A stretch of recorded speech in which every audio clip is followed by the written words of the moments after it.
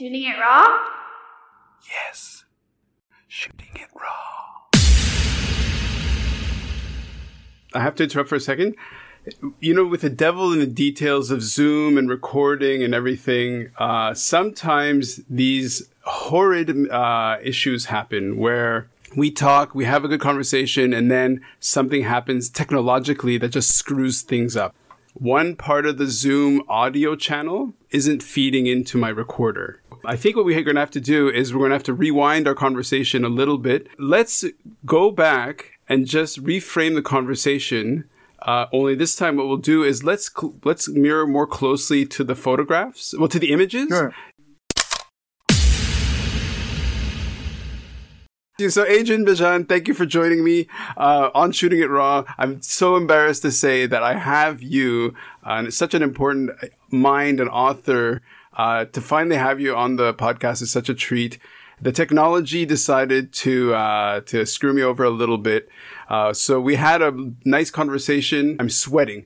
So what we're going to do now is we're going to rediscover your work and what we talked about a little bit. And we're just going to maybe zip along through, because actually we didn't even get through, beyond the first image. So let's go back to that first image so it's taken from above, the image of a tree that's essentially dying. You are in a hot air balloon above. It's in the morning. You're photographing down into the canopy. There are many levels of foliage down below. And why is this photo such an important part of your most recent book? It is, thank you. It's a introduction to the book.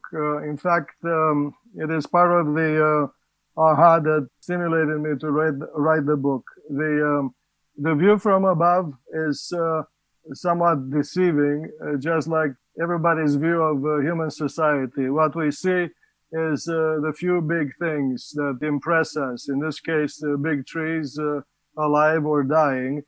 And then if we're curious, we identify a few other not so big, but still big trees around. And we overlook the base that sustain everything. In this case, the soil, the vegetation, the animals themselves. If you pay attention, you see the bigger ones, the game crawling through the bush. You don't pay attention to the smaller animals on which the big ones are preying, and then by the same token, you don't pay attention to the insects that serve as food for the tiny animals. You see, this is an image, a very common image. It's a reality that hides in it, frankly, at once the hierarchy and the diversity that represents nature.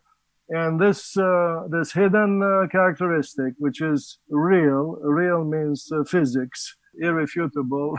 If you deny it, it will hit you in the face. This reality is non-denominational. You can recognize it now because you look at this introduction to my book. You can call it vegetation. You can also call it, animal life on that piece of land. But you can also call it, if you listen to me, the design of or the evolving architecture of a society.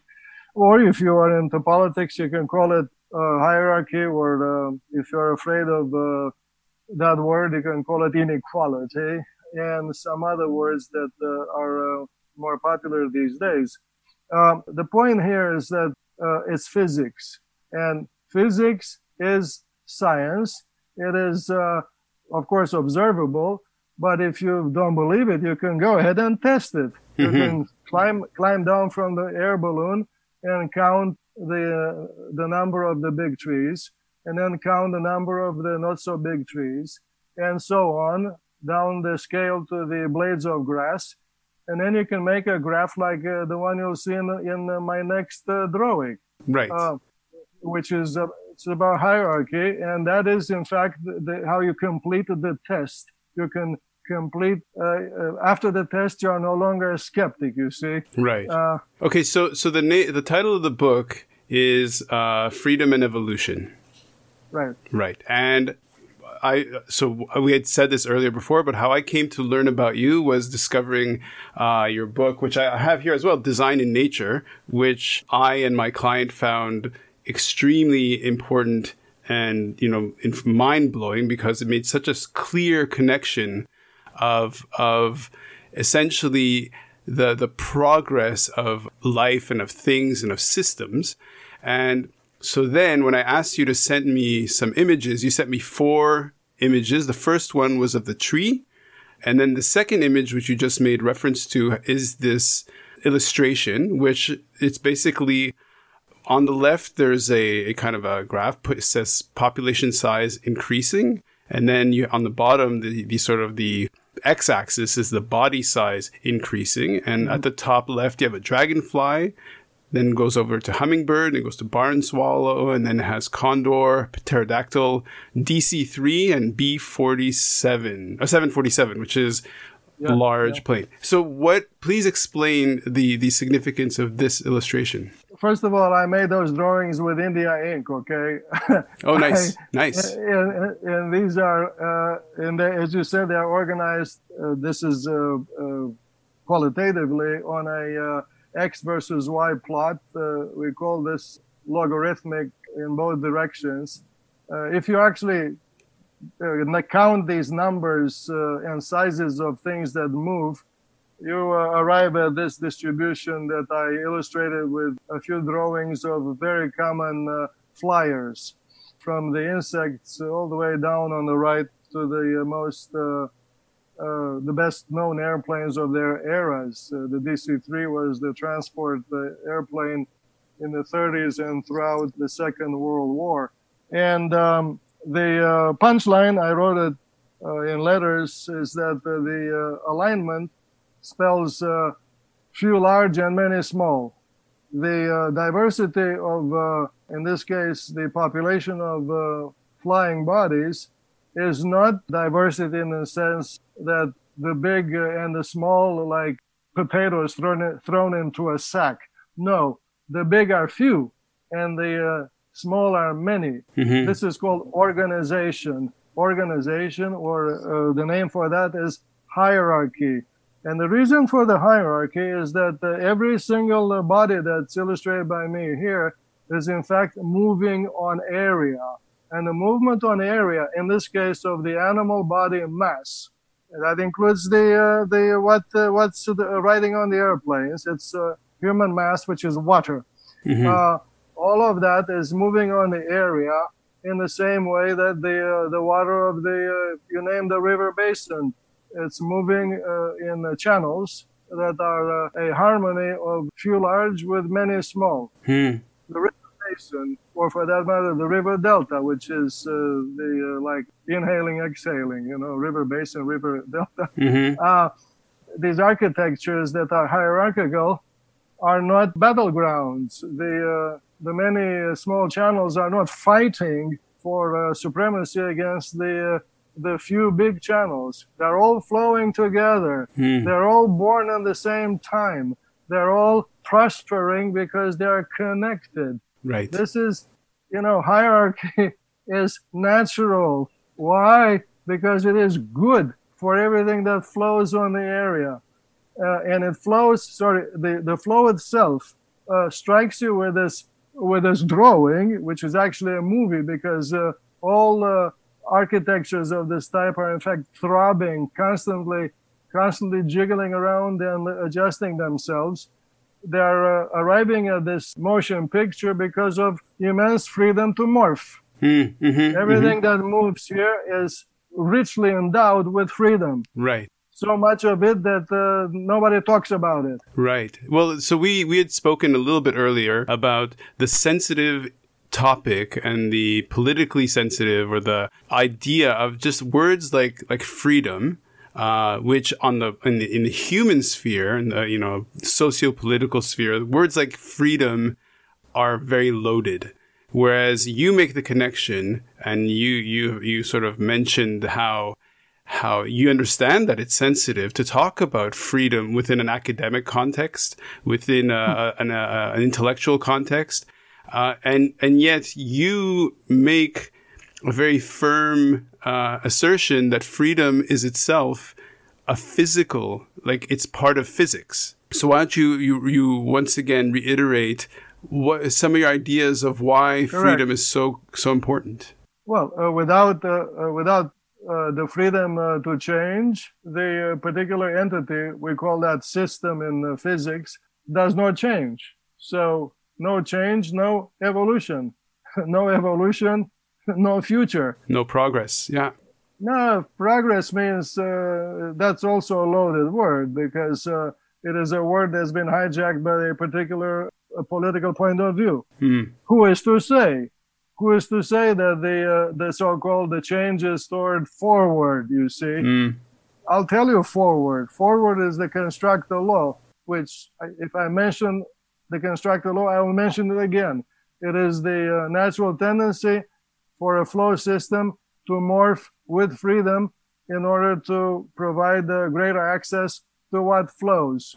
Obviously, that means the next architecture will be one that offers the flow greater access to the available space. Or that means many things. If the flow is driven by power from fire, that means the access is measured in terms of less fuel burnt in order to move the moving stuff to the available space. If the flow is driven by money out of a bank that you borrow the money, then that means, yes, that the evolutionary architecture, say tomorrow or 10 years later, will be providing flow based on a smaller expenditure, and on and on and on. The key concept here is that without, first of all, without power, nothing moves, but without the freedom to change, nothing evolves. And meaning that evolution, which is not only in biological textbooks, it is also in things that I teach, such as the evolution of technology, or I'm sure that others in say the military talk about the evolution of military strategy, or there's people in art, they talk about the evolution of art, or the evolution of let's call it graphic design, or the evolution of music and sound. There's I'm talking about the actual impression, not the technology of it. Art itself is an evolving add-on to the individual. All these things, meaning evolution, is concept. Obviously, it's much older than Darwin. Evolution is a Latin word. Evolution means evolvere, which means to roll out, to roll forward. This is the image of the birth of the fetus. The fetus is born out of natura, the mother who gives birth to everything. That's the meaning of physics. It is reality that is. Well, the image of this thing that just rolled out, and it will keep on rolling tomorrow to look different than what you see today. That is possible. That movie is possible because the rolling object has freedom. Sure. And then, of course, you can take this story of mine to the next day or the next month, and you'll see freedom galore. You see a movie. So if we accept this evolution speech, we should also accept the reason why it is correct. And it is that everything in nature is endowed with the freedom to change. Right. And in a way, so my interpretation is that, in essence, evolution, peel away all the kind of emotional or ideological things you want to attach to it. Evolution is essentially describing change over time. Right. So how does this feed into the third graphic or image that you sent through of the two charts, right, of energy use versus competitive rank? Okay. You may be right about evolution, speech, and biology, describing change over time, except that in biology, you are not looking at anything. In biology, the objects, meaning animals, everything from monocellular to the elephant, are what they are. The biologist is, challenged to imagine how that drawing came to be what it is today. No, the physics, which is the constructor law, tells you where the drawing came from. And in so doing, the constructor law tells you the direction in which the drawing will be morphing if you are lucky to be living long enough. Okay. So that's the difference. The constructor law is a law of physics, with which you have the power to predict the future.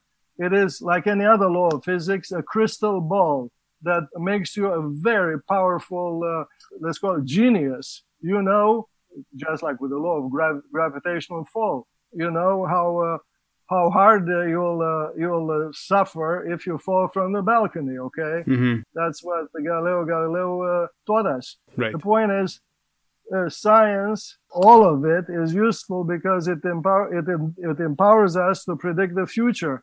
In this case, the constructor law adds to that power this aspect, which is that reality is a movie.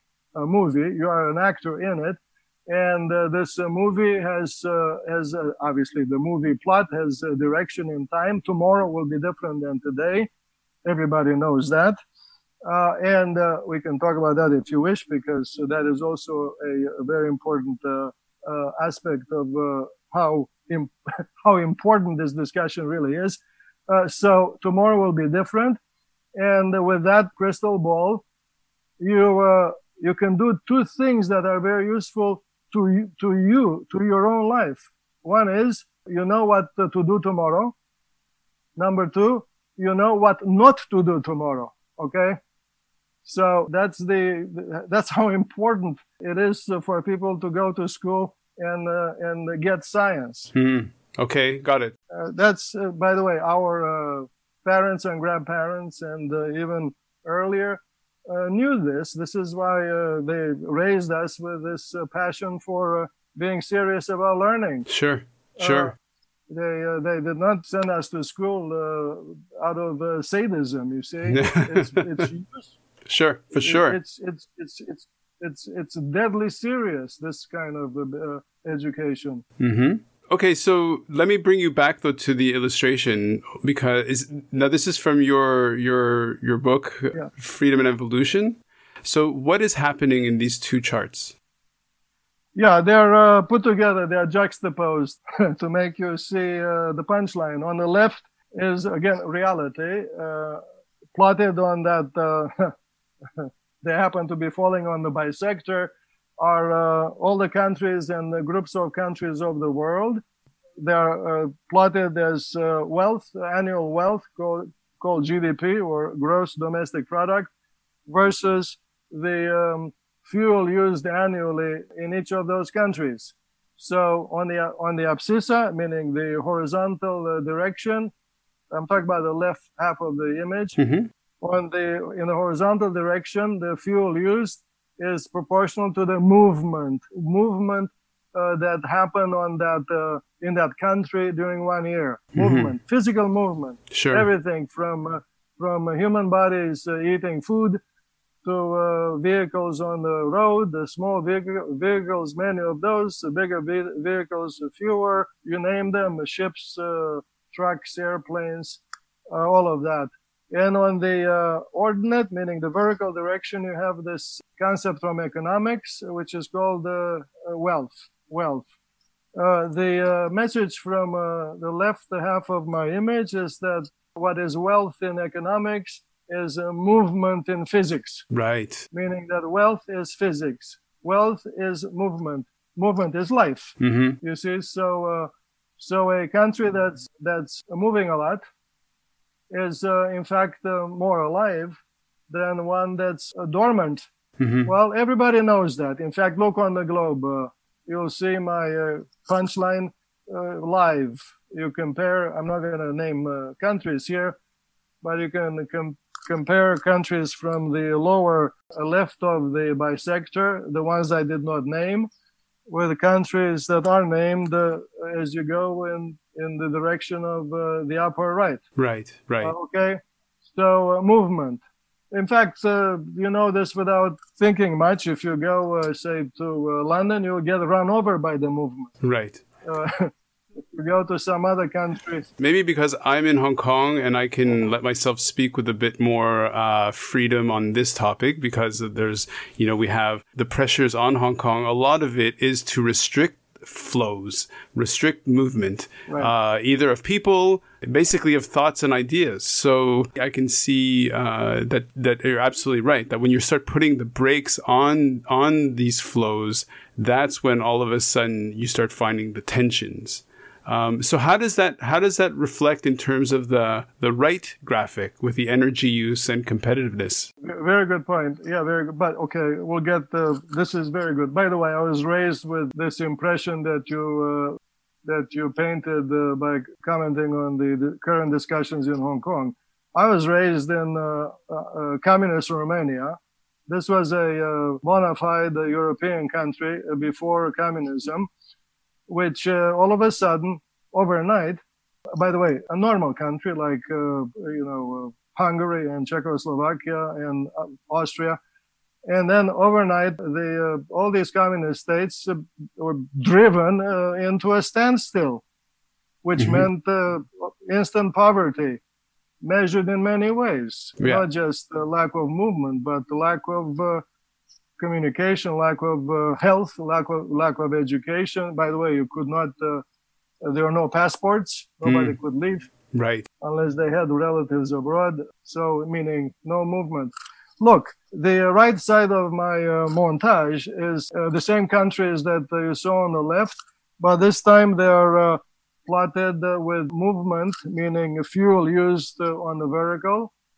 And on the horizontal direction is the ranking of these countries according to economic competitiveness, which means freedom. Freedom is on the horizontal. Freedom, the most free on the horizontal is place number one, rank number one on the left. Okay. So there you go. So once again, you see that more movement means what goes hand in hand with greater freedom. Sure. Okay. Now, I did not comment on the first graph with respect to what happens on the bisector. What happens on the bisector is that all these black dots are moving from year to year in the direction of the red arrow, meaning they're racing upward like the bicyclist in a peloton. Right. Every government at the end of the year brags about the increase in the GDP. They don't brag about the fact that the consumption of fuel has increased necessarily during the same year. By the way, this is why no country is stupid to cut its consumption of fuel, because every group of wise people wants to live better, which means to be wealthier. But to be wealthier means to move more, meaning to move more freely. Well, on the right hand side, we see that this tendency toward greater movement, which this time is plotted in the vertical direction, is in the same direction of the red arrow, which means on the horizontal toward greater freedom. Right. And that's the red arrow is the future. Well, go ahead. If people want to talk about progress, meaning the direction of the arrow, meaning the arrow of time, well, tell them what progress really is. Progress is not a political slogan. It is physics. It is what will be tomorrow. And if you know the physics, you predict tomorrow. Right. It's very simple. In fact, politicians of all stripes should be very happy that they know what I'm teaching. Right. You see?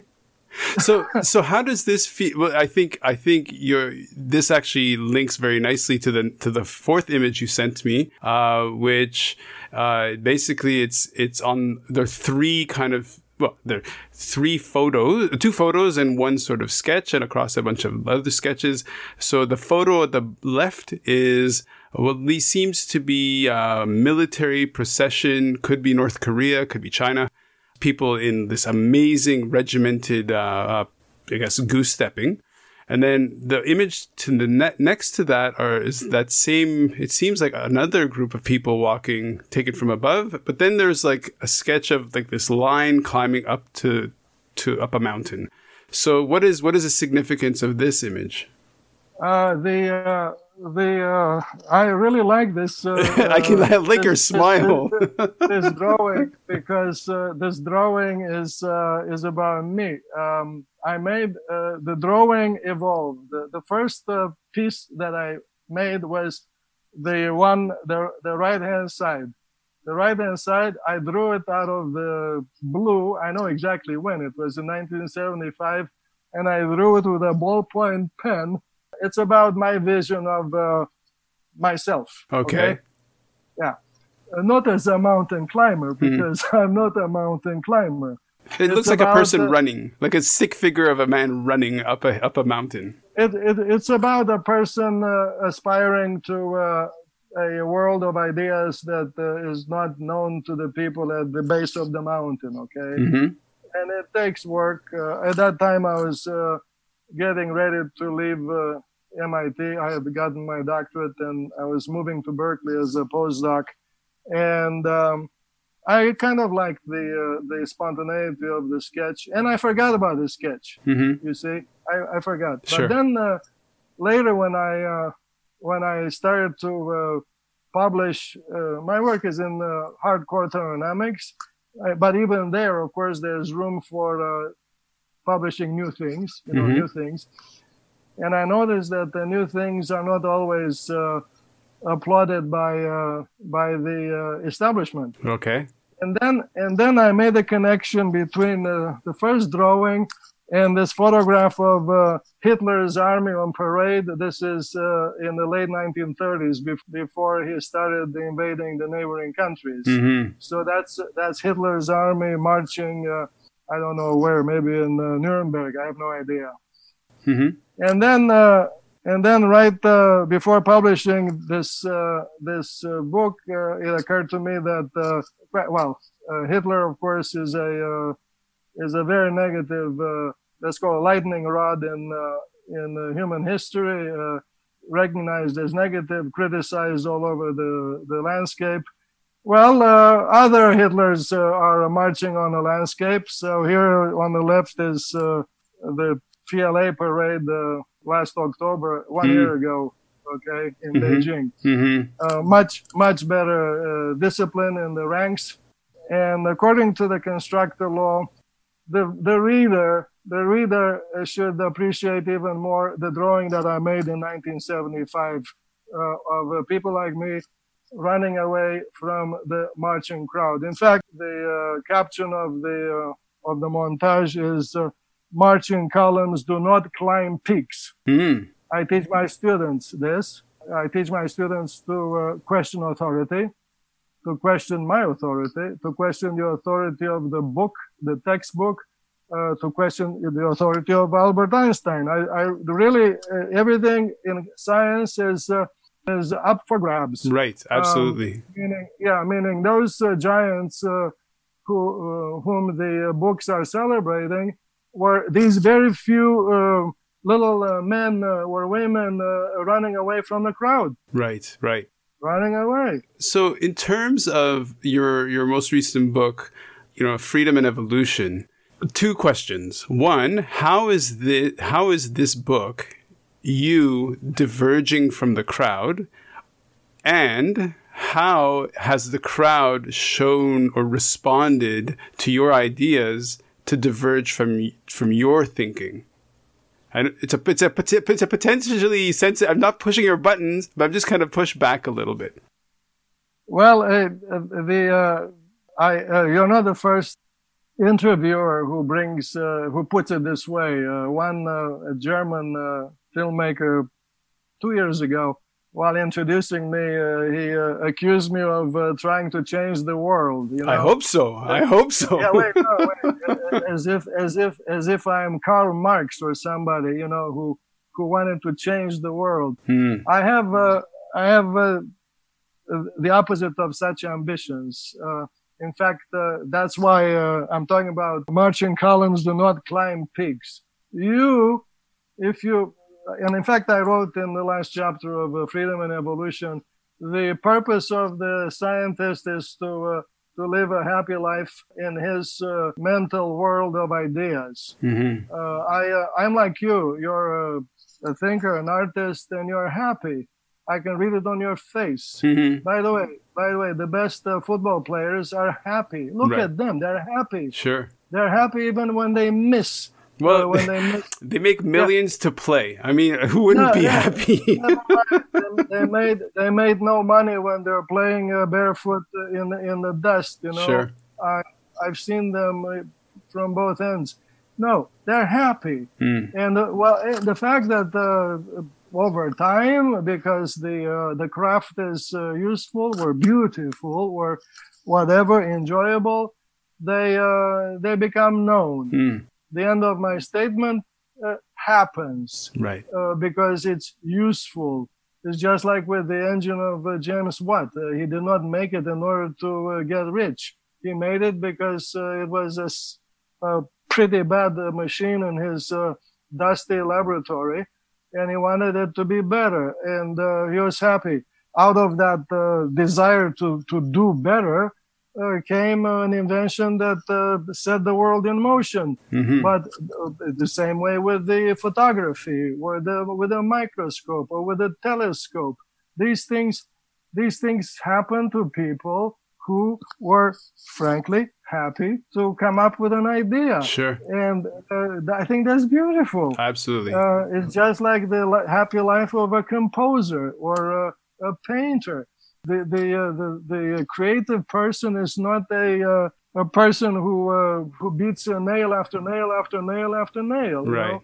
A creative person is a free individual who has the equivalent of orgasmic pleasure when doing something new. Sure. I like putting it in that particular way of having that aha, an This orgasmic is- moment.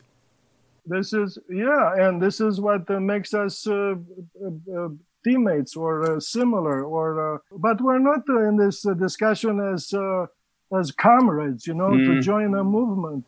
I'm not interested. I am okay with myself and with my family, and yes, along the several decades of this kind of life of mine, I got to know maybe 10 or 20 people who are like me. Now you're in that very special group. Oh, thank you. The point is, that's wonderful. It's like I'm a Robinson Crusoe, and you're Friday. Okay, Right. I'm a happier man. I'm safer. You see. Sure. Meaning that if they put me in jail, you'll come and rescue me. You see? Hey, so I have a question. You do your work, and reading your books absolutely changed and inspired many, this is what's amazing. Poe and I read your book, and that, in our minds, split the branches. New ideas kind of branched out from there that really fed the energy of our thinking forward. What would you say was an example that pops to mind that your work emerged as a source of inspiration to somebody in a way that you weren't quite anticipating? That, you know, that an example of somebody who read your stuff came back to you and said, "Oh, do you know that blah, blah, blah, this happened?" And you thought, "Wow, no, that I didn't expect that." And that's very rewarding. I'm really not sure I understand what you are researching for here. Okay, so for example, Poe was one of the architects of DHL. DHL is a really excellent example of how, you know, freedom and movement flows. Like, you could make a really clear sort of connection of the constructal law at work in something like a DHL system. Are there other examples? Are there other examples of people coming to you to say, "Hey, you know what? Here's a case that you may not have thought of that confirms or..." Well, I look here. I credit where I come from. I was raised in a civilized place. This was Romania, even under communism, was a society where books were cherished. Learning was serious business. The education was European. It was heavy duty, everything from math, physics, all the way to history, geography, and art. My parents sent me to art school after hours. I became a top-level basketball player. Oh, nice. I had, that's actually freedom in a society that was designed not to be free, but it was all due to my parents. And in this kind of upbringing, with, of course, my parents educated, my father veterinarian, my mother pharmacist. I grew up in my mother's pharmacy playing between the jars with, I'm sure, very dangerous poisons, but cleverly, playing cleverly, always being watched. But in this kind of family and school, and because of the lack of freedom, meaning you had to be curious, meaning to learn to be curious while learning to keep your mouth shut, is a lot more difficult than growing up inquisitive in a free country. Absolutely. It occurred to me that there is, yes, design in nature. I saw this oneness of animals and vehicles early on, before I knew thermodynamics.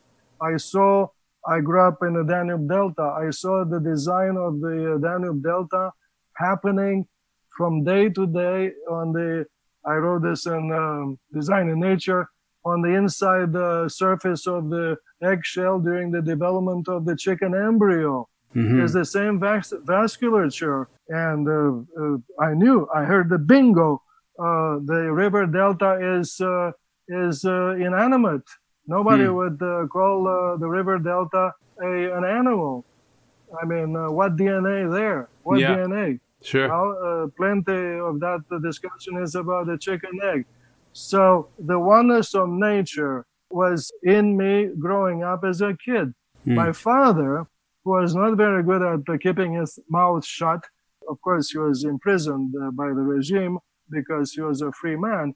But he would then, when he got out, he would keep talking, the veterinarian, and talk to his neighbors across the street, talk loudly, and he would say, "Look in the eyes of your dog. Your dog is telling you, I want to be free." Your dog, not I, your dog. Because you see, in Romania, the dogs are always chained, Right. Chained. They are not like the dogs in a wealth society where the dogs are pets. The dogs in a poor country are guarding the house, or they are guarding the sheep on the mountain. The point is that growing up, I had this. I knew already that the reason why Romania was not like Germany, because we're seeing German tourists, they're coming to the Carpathians in big numbers. They're all very wealthy. They're driving big cars, and they were largely, compared with us, uneducated. These wealthy people from the West. By putting it within the realm of physics and anchoring it to the realm of physics, you've taken the emotional, the subjective human, exactly. to make it more objective and say, okay, look, systems tend to no designer behind it, but to just design emerges just by the very physics of the system. Yeah, that's. But once again, if you listen to your audience, the word design is also loaded, like all these other words that we speak. Yeah, so I call it organization. I call it architecture. Okay. By the way, I like architecture. But the point is that the truth, which is that this is physics, not opinion, is in fact liberating not only me, I'm the writer, but liberating the person who speaks. Sure. The reader, liberates the reader. The reader could recognize whatever he or she has in that image of the physics. It's not about a particular political opinion. It's also very important. It's not about somebody's nationality. Right. Meaning we're not here advocating or fighting against somebody who happens to be fascist. Although, yes, the fascists, like the communists, and like these other extremist, whatever people who are into driving marching columns. These tendencies exist not only all over the world, they exist on every university campus. Right. Adrian, okay, so speaking to you is such a treat. Again, I think I maybe this got lost in the beginning part of the lost recording, but I am such an admirer and I'm so appreciative of the work you're doing. Clearly, one day I hope we can meet face to face. Sure. So which city do you live in right now? I live in Durham, North Carolina. Yeah, I've been teaching at Duke University for 36 years. Wow. Obviously, I'm very fortunate to be on this campus. I joke about marching columns and stuff, but that's the norm these days. Anywhere you look, I'm first of all fortunate to be an American. I came here in 1969, so wow. I lived 6 decades here, meaning I'm very lucky because I made the based on my wits, but I made the jump from minus infinity to plus infinity, by crossing the Atlantic. Think about that. This sort of, and by the way, that movement is happened in this direction of the constructive law. Right. In this case, toward greater access, greater freedom. Of course, you can measure that in everything, longer life if you want. Right.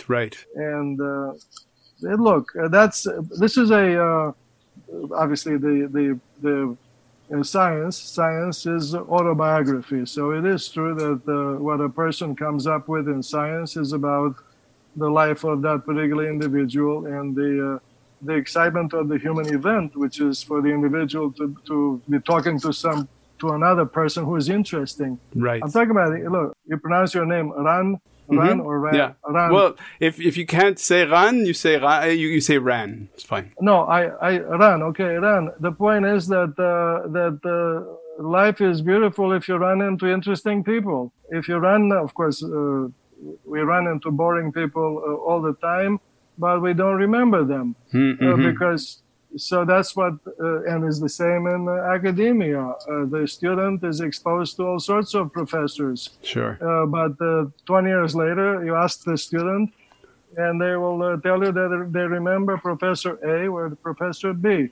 Absolutely. Which happen to be my initials, okay? Okay.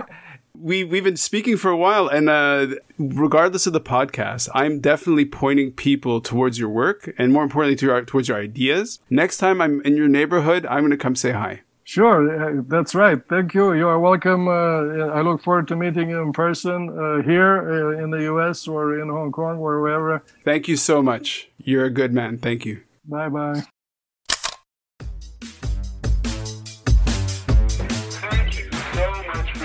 Me, Randall Fancy, for this episode of Shooting It Raw. I really appreciate it.